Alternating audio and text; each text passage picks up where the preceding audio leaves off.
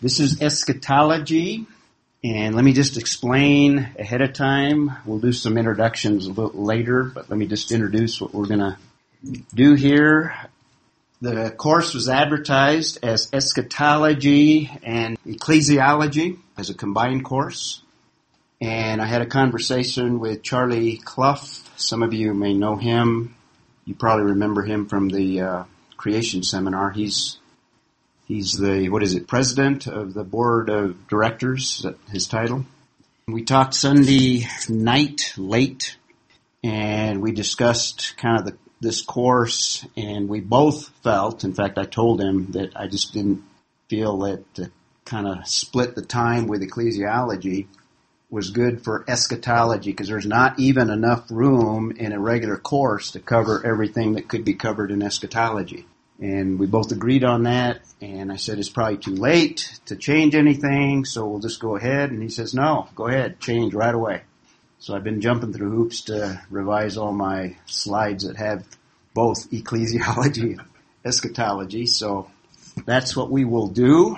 And I think I told some of you in that email, those of you that are on the list, so that you know ahead of time. So that's kind of the background on that. So this will be solely eschatology, and you will see we will be jumping through hoops to try to get through everything that we could cover in the course. And just real briefly for the credit students, I'll let you go over the syllabus on your own in your own time. I won't take too much class time to do that.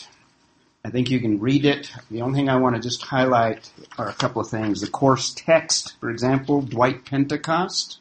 That's a book that should not be difficult to find. It's relatively popular, and most of the bookstores used to carry it. I haven't checked recently, but I would assume they still do.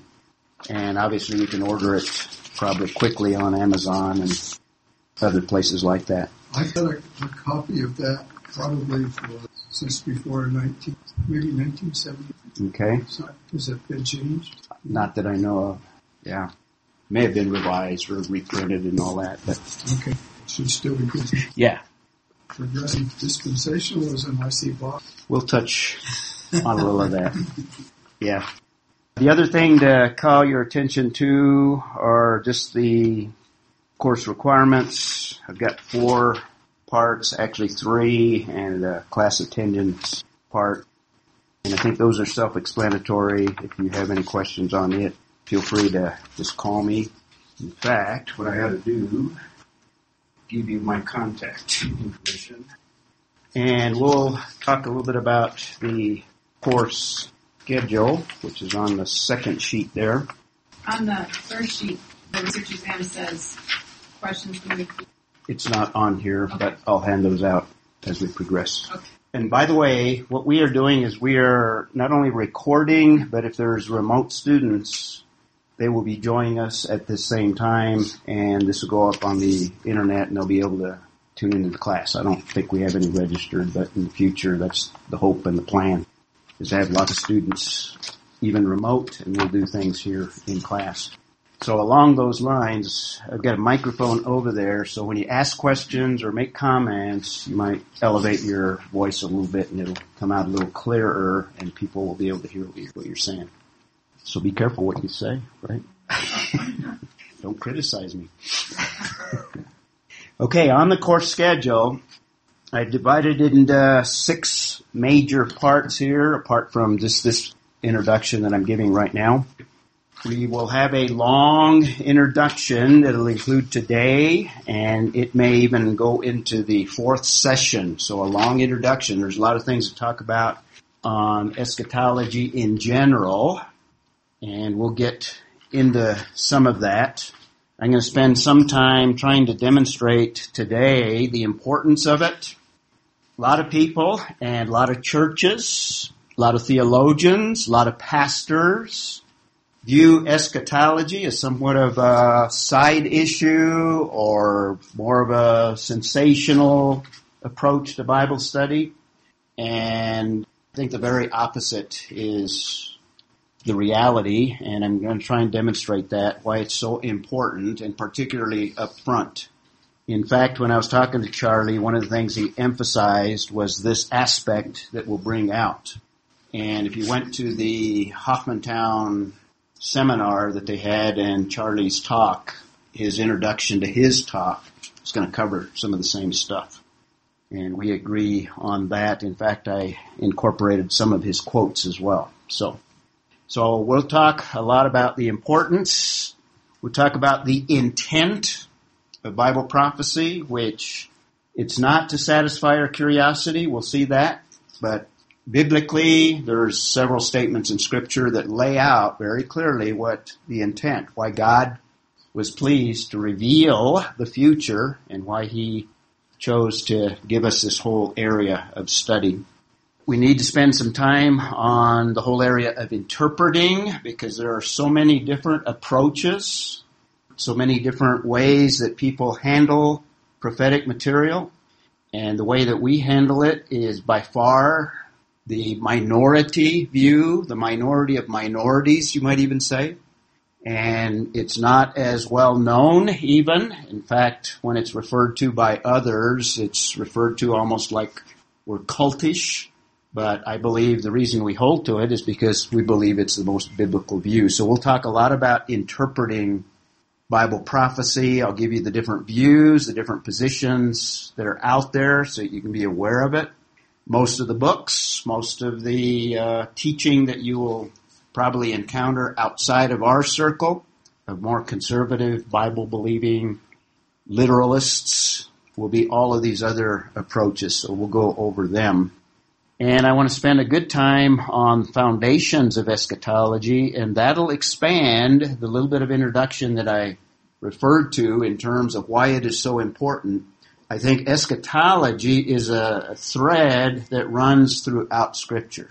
It's not just future from our generation, but if you don't understand what God has already accomplished, which was prophesied before it happened, then you're going to have a difficult time. And I think this is one of the reasons why we have so many views is that whole area is neglected. So we'll spend some time in what I call foundations to eschatology.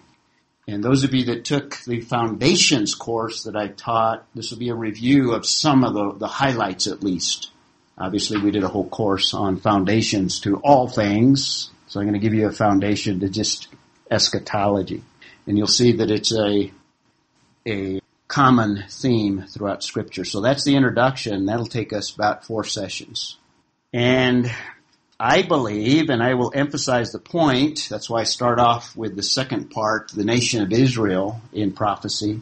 I believe that eschatology, and I'll reinforce this over and over, eschatology is Jewish. If you don't have a Jewish concept and an understanding of eschatology, you're going to end up in some of these other camps as well. But I think the essence of eschatology is Jewish. Eschatology that pertains to the next category, the church, fits in the context of Jewish eschatology. So if you don't understand how the church fits into Jewish eschatology, you're going to get the eschatology of the church all messed up as well. So it's part of Jewish eschatology. It's the Jewish time frame that we have. The Jewish time frame is very clear in Scripture. Jewish chronology is very clear. And if you get those things together, then everything else falls into place. There's no chronology for eschatology relating to the church because it fits into Jewish eschatology. We'll talk about that. So we'll talk about the importance, and we'll spend at least 2 sessions on eschatology relating to the nation of Israel. We'll spend 1 session on eschatology relating to the church. The heart of that is the rapture. That's the heart of church eschatology. There's some other things as well, but that's the main thing that we'll concentrate on. And another area, number 4, is the tribulation. There are literally hundreds of passages in Scripture that predict this horrific period of time in history. It's predicted all the way back to the book of Deuteronomy, before the nation of Israel is even a nation.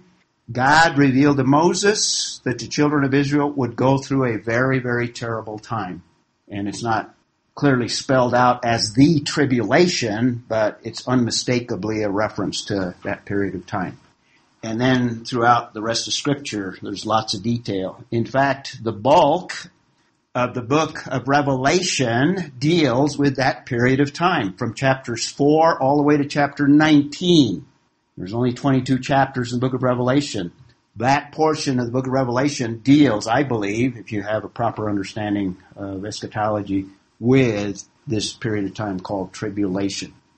The main eschatological passage that Jesus teaches, the Olivet Discourse, Matthew 24:25, Luke 21, Mark 13, that Olivet Discourse primarily deals with this period of time.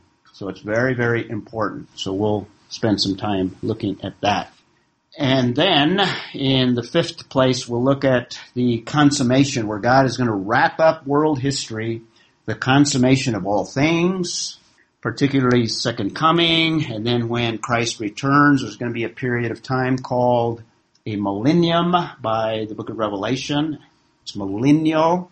In the Old Testament, it is referred to the kingdom, the future kingdom. And there's lots to talk about concerning that. We'll spend at least a whole session, probably more.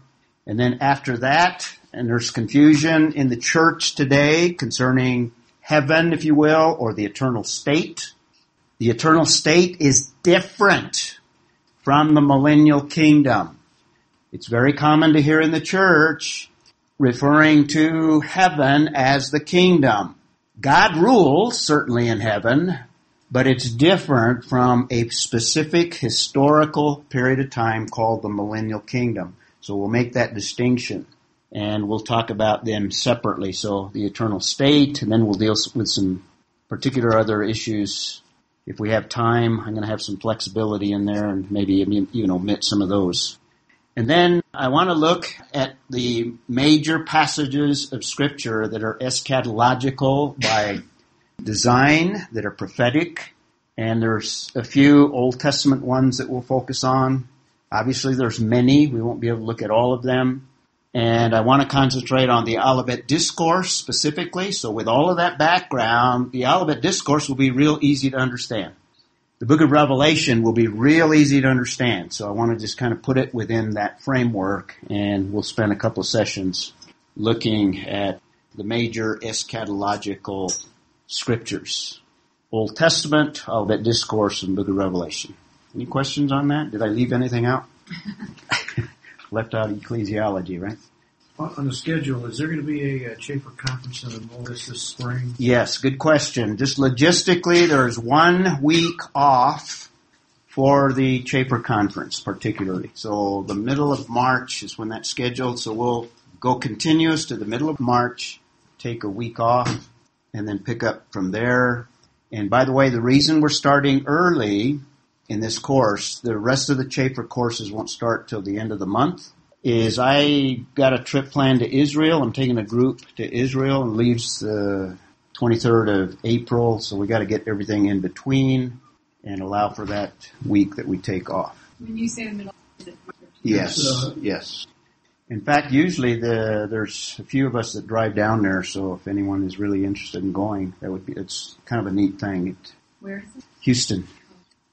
Okay, that's about all I wanted to say about the syllabus. Like I said, if you had more questions on it, and in fact, don't hesitate to ask questions, particularly on the requirements if you're going through that. I would hate for you to turn in stuff and then be totally off track. What I've done in the past, if a student does that, I usually just send it back and give them more instructions and have them resubmit it. But we can avoid that if, in fact, you don't want to waste all that time and then start over. Don't hesitate to call or email me, and we can be more specific if it's not clear enough. Okay? Any questions on the course? If we happen to miss one, Yes. I don't know exactly how, but all of this is recording, and you'll have access to those recordings. Secondly, I don't have my website up there, but I'm also recording, and I will put at least the audio and the PowerPoint slides on my website, and I'll do that as soon as possible, usually within a few days. So if you do miss a class, you can make it up that way. Nothing else? Okay. Jim, why don't you open us in a word of prayer? Well, our Father and our God, we thank you for a day of life. Life is a gift, and we're so grateful to have the opportunity to spend this time in this class to learn about your plan for history. And so we pray as we learn that it will help us to grow, increase our hope. It will encourage us and enable us to be better witnesses in the world around us, winning others to your kingdom.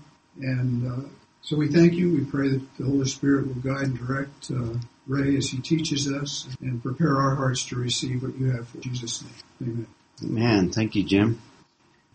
Well, this is a course on eschatology, and the subtitle is The Consummation of All Things, where God has revealed himself in time, and he's revealed his plan, and it goes all the way back to the beginnings of all things. God has announced and communicated to people basically a plan that he has for all of world history, and part of that plan is yet to be fulfilled, is yet to be observed, and is even yet future 2,000 years after the time of Christ. And I view eschatology in that broader sense that deals with all prophetic scriptures. And I'll give you some statistics later on, but at least 25% of all of Scripture was prophetic when it was written. At least 25. I'll give you the precise number that people have calculated. So at least a fourth of all of passages were prophetic when they were written. And I'm going to ask you a question, so you might start thinking about it in a moment. Think about what is the very first prophetic passage in all of Scripture. So, this is a very important area, and I said we're going to stress that, and we will only deal with an introduction today. In fact, I'm giving you an introduction to the introduction, which I always do. Let's take a look, first of all, at the term for eschatology. It comes from two Greek words. There's a Greek word in the New Testament, eschatos. And if you've had any Greek, you know that it refers to last, or last things, or things that are last. Eschatos. And then you add ology to it, which is from the Greek word logos. That's the same word that John uses. In the beginning was the logos, in other words, the word. So logos has the idea of word or words in the plural. And you put the two together and you come up with the English word eschatology. And literally, eschatology refers to last words. But we use the ology idea to convey the sense of the study of whatever is in view. So if you're studying soteriology, you're dealing with things, you're studying things relating to soteria. And what is that word in the Greek language? Salvation, or sozo is a Greek form of the word. You're dealing with the study of the doctrine of salvation. So we're dealing with the doctrine of what is called last things, but we're going to look at it from a broader perspective. So last words, kind of literally, or the study of last things. It's a study of last things. And more broadly, I like to call it the study of prophetic scriptures, which includes scriptures that are already fulfilled. And that is necessary. In fact, that is very important because it is going to set a pattern for how do we deal with prophetic scriptures that are yet future from our time. And that is the most important principle that is neglected in every system of interpretation of eschatology except the approach that we're going to take. So it's the study of prophetic scriptures, and here's your question. What is the first prophecy of all of Scripture? And in the answer, we'll see that prophetic scriptures begins way back early. It's not Daniel. It's not Isaiah. It's what? Genesis. 3:15. You're close, but you don't get the prize. Yes, I always said Genesis 3:15. Well, you don't get the prize either. Anyone want to venture another guess or suppose? No. But you're going to crush that. Yeah, that's Genesis 3:15. We'll talk about that. Oh, the fall. No. It happened to. Yes. Genesis 2:16 and 17. That, in fact, those are the first recorded words of God in the Scriptures. And from the very beginning, with the very first words, God makes a prophetic statement. Verse 17, he says, you may eat from all of the trees that are in the, verse 16, all of the trees of the garden, except the tree that is in the midst, if I'm quoting it accurately, and then in verse 17, in the day, future, in the day that you eat of the tree that is in the midst of the garden, something's going to happen. That's the first prophetic statement in Scripture. And then we have, obviously, 3:15, where God is going to deal with after they ate of the fruit that was in the midst of the garden. And that is a very important prophetic statement as well. In fact, I look at that statement as a summary of the rest of all of world history. God summarizes the rest of world history in Genesis 3:15. We'll look at that later on. So, that already tells you that this is a very, very significant area because God begins to reveal His mind and reveal His character very, very early.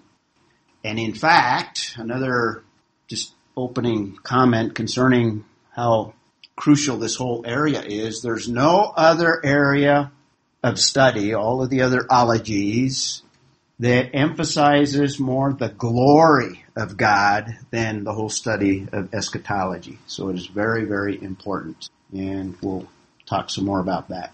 So the glory of God. In fact, that's the purpose of all things, is that God is going to be glorified. And that's the end of all things. God will ultimately get all of the glory that He so definitely deserves. And it's eschatology more than any other area that expands and gives us a lot of details concerning the glory of God and God's purpose for all things. Because we're in the middle of it. Well, not the middle, but we're in process, and the things that God has revealed concerning this bigger plan, not all of it has been fulfilled yet. So that's the term and areas related to it. The most significant events of all of history, and everything points forward to the first coming of Israel's Messiah. In fact, if you want a summary of all of the Old Testament, I will summarize all of the Old Testament as anticipation of Messiah. That summarizes all of the Old Testament. Everything in the Old Testament is anticipating Messiah.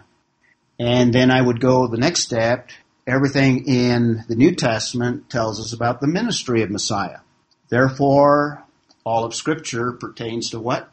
Messiah, particularly. God in general, Messiah specifically. And the most significant event then is things relating to the first coming. Now, obviously that was fulfilled, so we learn a lot about eschatology in the fulfillment with the coming of Jesus Christ in the incarnation. And what the New Testament clarifies is that there's going to be a second coming. Now, Israel's Messiah is the world's Savior in partial fulfillment of Genesis 3:15. Then the second coming, Messiah will be the world's judge. So two major significant events in eschatology. And pretty much everything else relates to either the first or the second coming, or sometimes both. And the second coming is when history will come to a consummation, not immediately, but there's still a period of time where Messiah will reign on earth. And after that 1,000-year reign, then we go into an eternal state. So that's very, very significant, and those are the two kind of overriding significant events of eschatology, and everything else will be related to those two. Just an overview. I've already gone over this, but real quickly, we're going to spend introduction today, and the next 3 sessions we'll deal with Israel. Most important, we'll deal with the church.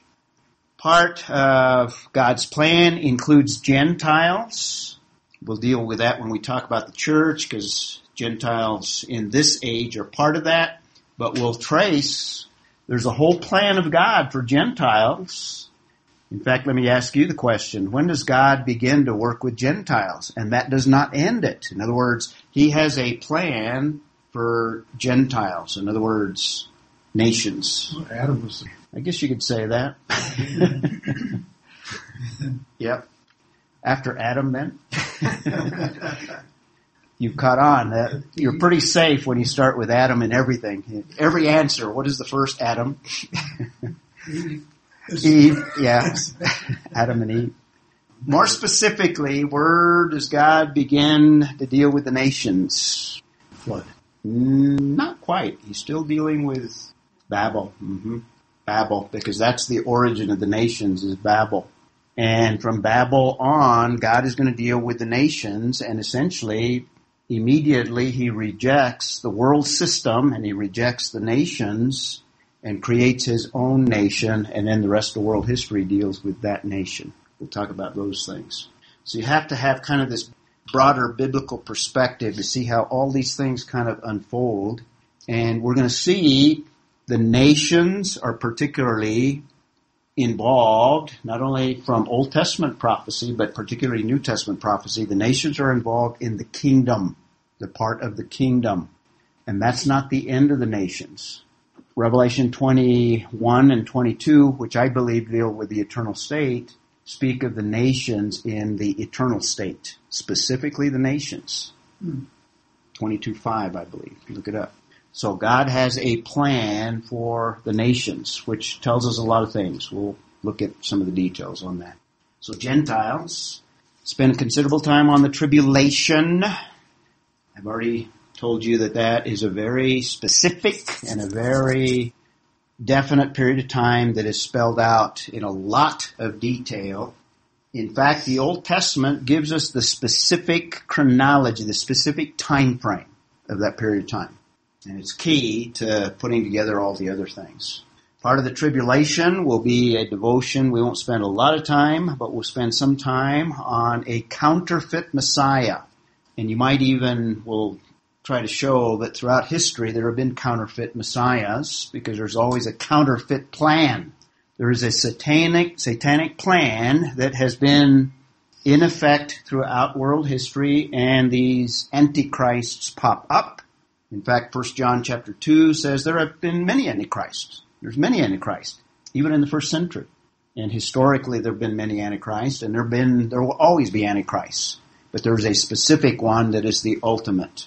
And we'll talk about that whole concept. We'll spend time on the second coming specifically. That's the pivotal, most important future event. And then when the Messiah arrives, He will establish a kingdom, which there's a lot of confusion in the church. The predominant view is that we're living in the kingdom now. The church is the kingdom, so we'll talk about that and try to refute that. If we're in the kingdom now, we're pretty much in the ghetto part of the kingdom, right? It's not much of a kingdom, at least the way it's described in Scripture. So we'll talk about that, and then we'll talk about the eternal state. So that's kind of an overview of the main individual topics that we'll devote time to. So that's your introduction to the introduction. Let's spend the rest of our time looking at the importance of this whole area of study. And I'll start off with this whole idea that I referred to earlier that Charlie Clough and I discussed, and he emphasized, and I assured him that we will deal with this area, with the idea or the concept that actually eschatology is something that all of us have innately. Everyone has an eschatology. Those of you that have taken other courses and we've talked about theology, I've mentioned that everyone has a theology, right? Does anyone remember the cartoon that I used to illustrate that? In other words, everyone has a theology or a concept of God. Remember the Dennis the Menace thing? Yeah, it's a cartoon. I should show it up there, but it's more for theology in general. But Dennis the Menace is looking at an airplane, and he says, "When I grow up, I want to be like an angel. I want to be an angel so I can fly." That's a theological statement in a cartoon, because all of us have innately within us a concept of God and angels, a state outside of this realm. In fact, that's an eschatological statement. I need to insert that in the slides there. So even Dennis the Menace has an eschatology because he's speaking in terms of the future and what he wants to be in the future. So he has a future eschatology. There is a sense in which all of us have an eschatology. And this is extremely important because we deal with a world that rejects God and they don't even know it, but they have an eschatology. They have a theology. If they're atheists, they have a concept of God. They've been deceived into thinking that there is not a God, but they know inwardly. In other words, people know that there is a truth. So the eschatology of all, let's develop this first point here. And it starts with everyone is created in the image of God. Now, as a result of the fall, the image of God is damaged, distorted, but it's not obliterated. In fact, in James, in his book, he's dealing with the unbelieving world, and he refers somewhat in passing that they are created in the image of God. So it's not just believers that are recreated, but all of us are in the image of God. In the unbeliever, it's damaged, and it's not partially restored. Salvation partially restores that image, not entirely. That's eschatology, how it all works out. But we're all created in the image of God, so in a sense, we all have a theological perspective. The Bible speaks, Ecclesiastes, all of us have eternity in our hearts. Romans 1, all of us know that there has to be a God because he's revealed himself to the unbeliever. So we all have a sense, and as a result, we all have a future hope. We all have a sense of what's going to happen in the future. So we all anticipate. And this works itself out in the culture. And you want to be aware of that because eschatology can be a very useful tool in evangelism. And if you understand how other people are thinking in terms of their eschatology, in fact, you want to maybe even evaluate what do they believe in concerning the future, because they have a future belief. Even the atheist, he has a future belief. Now, he thinks that we're going to be plant food, but that's a future perspective. He thinks everything ends, and then we break down into molecules and are absorbed by plants. And that comes from the image of God. So all believe in an afterlife of some sort, even the atheist. His materialistic view is that you become plant fertilizer. But everyone believes in an afterlife. Now, obviously, that is totally distorted and totally inaccurate in terms of the unbeliever. It's by revelation that we understand reality and what is true and what the real future is. And that's what this course is all about. So all believe in an afterlife and all yearn. Every single person yearns for a solution to evil. Everyone has that sense within them that things are just not right. The unbelieving world doesn't have an answer. We have an answer. And eschatology gives us that answer. But everyone yearns for justice. And those of you that have had children or have children and grandchildren, you see it. You give one cupcake to one child and you give two to another, what's going to happen? You'll be making more cupcakes. You better have another one ready because you're going to have a battle on your hand because there's this inward sense of right and wrong and justice and injustice, and kids let you know when there's not justice. So there's this inward sense and there's this inward yearning for things to work out in a just and equitable way. And there's just this inward yearning for a solution to the problem of evil. We're in the midst of it. And the reason I say Genesis 3:15 is a summary of the rest of world history is because world history can be summarized in God bringing evil to its ultimate end. That's world history. And he's done different things throughout world history to take steps in that direction. So all of us yearn for a solution to evil. The unbeliever yearns for the same thing. And then he substitutes, as we always substitute what God has, or for God, we substitute idolatry. The unbelieving world substitutes other things to satisfy this yearning. And you see it even historically. All hope for a better world. And all set their life purpose, basically, to have something better. You know, people that work yearn for retirement, where I have more time, where I can do more things that I want to do, da-da-da-da-da. We yearn for it, you know, we're not satisfied with the world in which we live in, and rightfully so because of the damage of sin and the existence of evil. So everyone hopes for a better world. This is an inward desire that everyone in our culture has. So therefore, everyone needs the solution that eschatology provides for us. And we see examples of this. All history show a desire for a utopia or a better world, and sometimes it is attempted to be accomplished in political ways, in national ways, and it's vividly illustrated in Babel, where man wants to substitute his own desires for what God has already revealed is going to be what he wants people to pursue. And what God wanted people to do is to spread throughout the world, but they did the very opposite. Let's gather for the very purpose of thwarting the very plan that God has for humanity. So we see manifestations of Babel throughout history, or attempts to build something that man can build, to build a better world, to build a tower of some sort. And let me just give you some quick examples of these. So we start with everybody has an eschatology, but the French Revolution, people were unsatisfied with the political situation, so they revolt because they have a desire for better things, right? A better world, a better culture.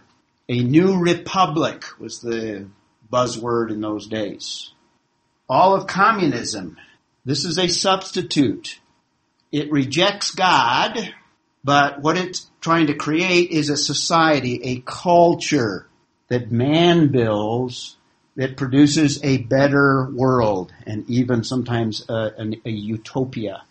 They try to establish a utopian culture. That was true of the Soviet Empire. And in some of the statements that you can record historically, you can see that idea.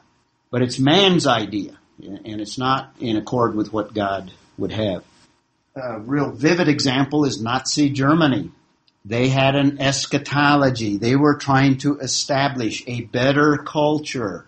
The Third Reich, interestingly, 1,000-year period. Where does that come from? Comes out of the book of Revelation, but it's a distortion. It's a counterfeit. And this is one of the quotes that Charlie uses, and I borrowed it. In fact, a mutual friend, Mark Musser, has written a book, Nazi Oaks, where he's done a lot of research on the environmentalism of the Nazi empire during their short reign under Hitler. And in the book he says, Hitler believed that the primitive Christianity was the first Jewish communistic cell. The Nazis, therefore, propounded their own millennium. The 1,000-year Reich was propagated as a counter-culture to millenarianism. Is that how you pronounce it? I'm an engineer, so I have trouble with words. And what board is Mark Musser on? Oh, he's on the Chafer board. That's right. So, they are counter to what God has revealed. In other words, he's counter-Jewish. And it's from the Jewish eschatology where we get up a millennium. And we know from the book of Revelation it's 1,000 years. Hitler desired a 1,000-year Reich. He goes on, this millenarianism directly opposed to the very originators of the millennial apocalyptic worldview of Jews and Christians. It's a counterfeit. It's a new attempt at Babel, a more modern manifestation of it. And there's other things that we comment there. Today, and this hits home today, Islam, what are they attempting to do? Conquer the world for Allah, to establish an Islamic caliphate. They want world dominance. There will not be any peace in their thinking until the world is converted to Islam. So they're not going to enter into any treaty with Israel, because there's no peace until Israel comes under domination by Islam. And that's true of Christians as well, the church. They're looking for the return of their Mahdi. This is their eschatology I've got on this slide. It is this messianic personage in their thinking that is to arrive. In fact, this is so antithetical. It's chilling how similar it is to the biblical eschatology, but it's a total distortion of it. And I think it's satanic. They're looking for a Messiah, a coming of a Messiah, in fact, a return of a Mahdi. The 12th Imam is the Mahdi, the Messiah. They're looking for a worldwide caliphate. What's Jesus going to establish when he comes? A worldwide kingdom. So this is the kind of the satanic counterpart. They're looking for a worldwide caliphate where Islam dominates and Islam rules. So it's a false kingdom ruled in their mind by Allah, where Allah is king. Thirdly, everything will be based on Sharia law. In other words, the legal system based on the interpretation of the Quran and other writings, hadith. So this is world dominance, so Sharia law imposed upon all nations. That's the goal. That's the eschatology. That's the plan. Fourthly, they anticipate, interestingly, a final apocalypse. A final tribulation, if you will. But again, it's a counterfeit.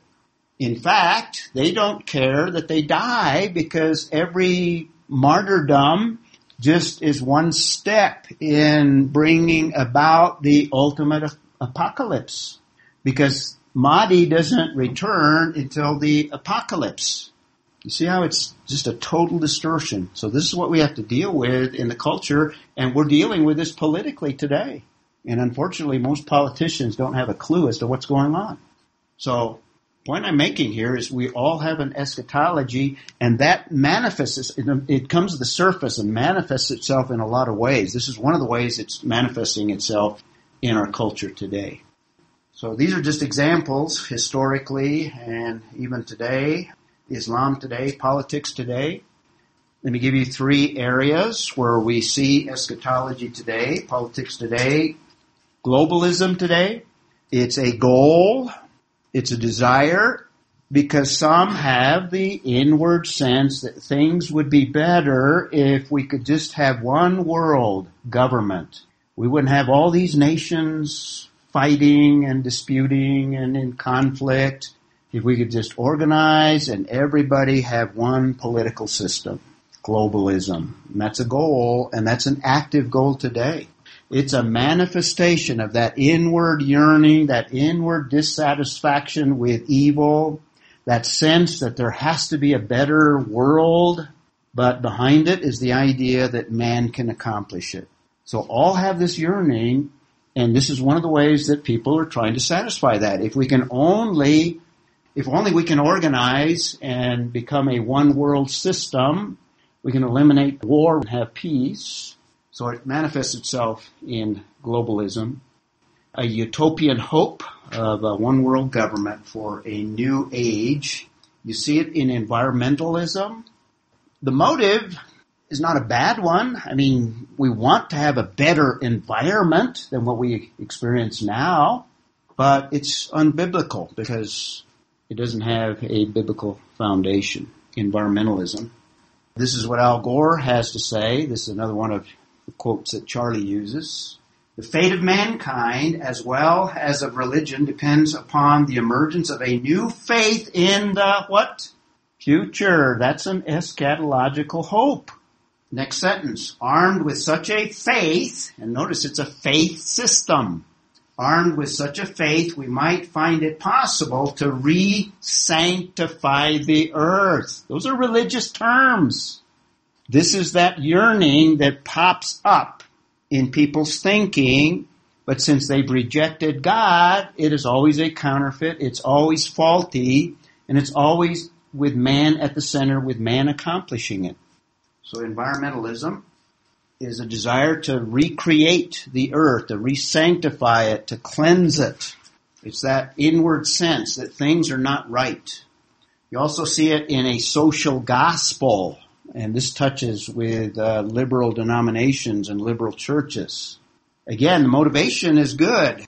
We can change society if we change people's environment, a social gospel, if we can provide for the needy, if we can do all these things that help the culture. It's that sense of desiring a better world. And there's nothing wrong with that, except when it gets distorted, then everything that comes out of it is useless, because man can't accomplish it. Because God is going to accomplish His eschatology that He has revealed, and that's what we're going to deal with. What is the true eschatology, and what is God going to do to accomplish a better world? For us to try to do it is useless. So this social gospel is reflected by Rauschenbusch when he says we need a restoration of the millennial hope. So he's referring to the Bible here, which the Catholic Church dropped out of eschatology, and historically that's what happened. It adopted an amillennial approach historically by the time of Augustine, and it's been that way ever since. And that's the official view of Catholicism today. And much of Reformed theology is amillennial. So we need a restoration of the millennial hope, which the Catholic Church dropped out of eschatology. It was crude in its form. Well, I don't know about that. But wholly right in its substance. In other words, there is a millennial hope. And then he goes on, we hope for such an order for humanity as we hope for heaven for ourselves. In other words, we hope for a better world, a better age. And through a social gospel, we can take steps to accomplish it. That's the whole social gospel motivation and idea. So churches, denominations, individuals, cultures, politicians, everybody has an eschatology, and everybody is basically working towards accomplishing eschatological goals. It's not that people don't have an eschatology, and it's not that this is just a side issue that is good for seminars and conferences. This touches us every day, and this touches our culture, and we come into contact with it every day just in living out our lives. So this is why it's important. So there's only two alternatives, really. All these substitutes of unbelievers and of the unbelieving world, man's ideas, man's resources to try to better a world for the future, or God's plan. And what we're going to look at in this course is God's plan that He has revealed, and He's revealed in considerable detail. So eschatology is not a side issue. It's not just for those awful dispensationalists to support their dispensational ideas. It's actually something that everyone yearns and desires. They just don't know where it's coming from, and they just don't know how to work it out. And we have the plan laid out for us so that we can align ourselves with what God is doing. And that's kind of what we want to accomplish in this course. George Marsden says the dispensational view of history, in other words, our view, our little narrow view, as they would view it, is anti-humanist. Do we agree with that or not? Yes, we do. And anti-developmental. Do we agree with that one? Not really, because we just see that God has got to develop. Yeah, He's the one that develops. But it's anti-humanistic and anti the way that man would be developmental. So yes and no is the correct answer. Change takes place almost solely through dramatic divine intervention, and that's the heart of eschatology. Modern historiography assumes that human and natural forces shape the course of history. That's true. In fact, all of the cultures, all of history. These totally opposing views of history lay at the heart of the conflict and misunderstanding between theological liberals and their fundamentalist opponents. And we'll look at that conflict and all these different views.